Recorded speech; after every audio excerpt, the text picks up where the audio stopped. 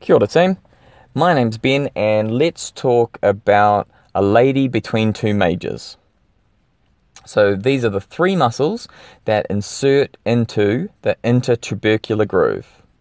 The lady, L for lady, L for latissimus dorsi, and our two majors are pectoralis major and teres major. So let's start with latissimus dorsi. Latissimus dorsi is our climber's muscle because that's what we use to pull up or chin up. And latissimus dorsi is the origin, is the lower six thoracic vertebra, the thoracolumbar fascia, the lower 3 or 4 ribs, and the iliac crest. So, lower 6 thoracic vertebra, thoracolumbar fascia, lower 3 or 4 ribs, and the iliac crest. And the insertion is the intertubercular groove of the humerus. The action of latissimus dorsi is arm extension, so shoulder extension, shoulder adduction, depression, and internal rotation. So that was the lady between two majors.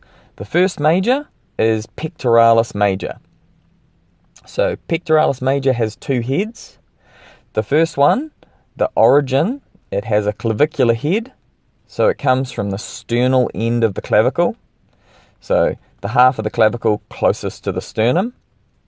And it has a sternocostal head, which comes from the sternum and the costal cartilages of ribs 1 to 6. The insertion of pec major is the intertubercular groove, and the action of pectoralis major is shoulder flexion, extension, internal rotation, and adduction. And the last major is teres major.